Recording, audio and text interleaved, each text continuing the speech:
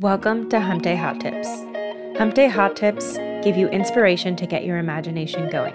Remember, these episodes are meant to be suggestions and inspiration, not rules to follow. Así que diviértate and happy humping.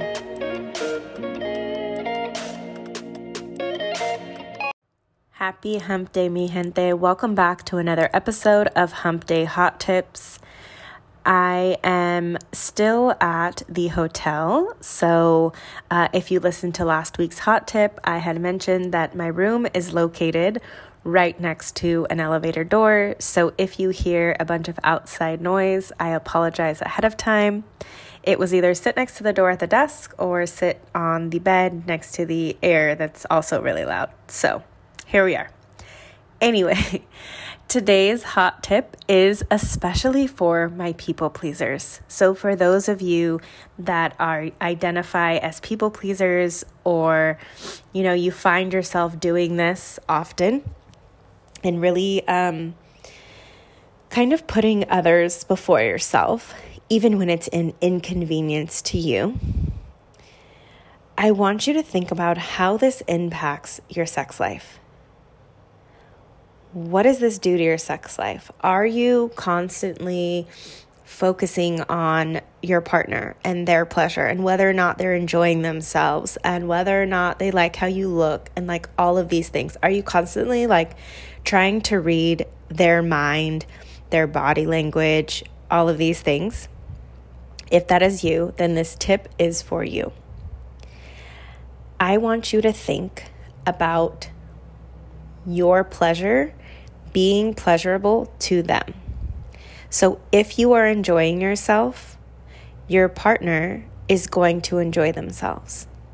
So if they see that you are enjoying yourself, if you're having a good time, then they are going to experience pleasure, right?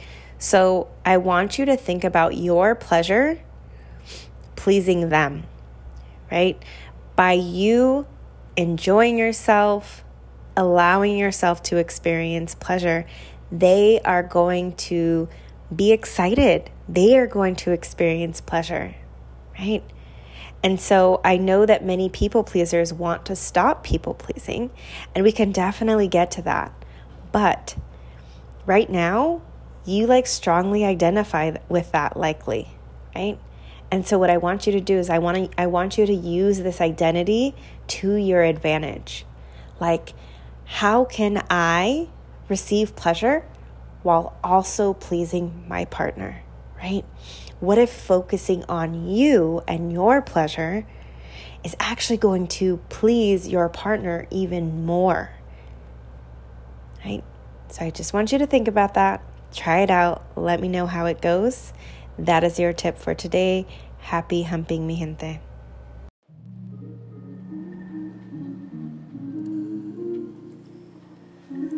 If you want help learning to apply these tips, then this is your invitation to join the Sinvergüenza Symposium. Redefine what it means to be a sinvergüenza and learn to do the things you enjoy without shitting on yourself. The waitlist is open and ready for your name.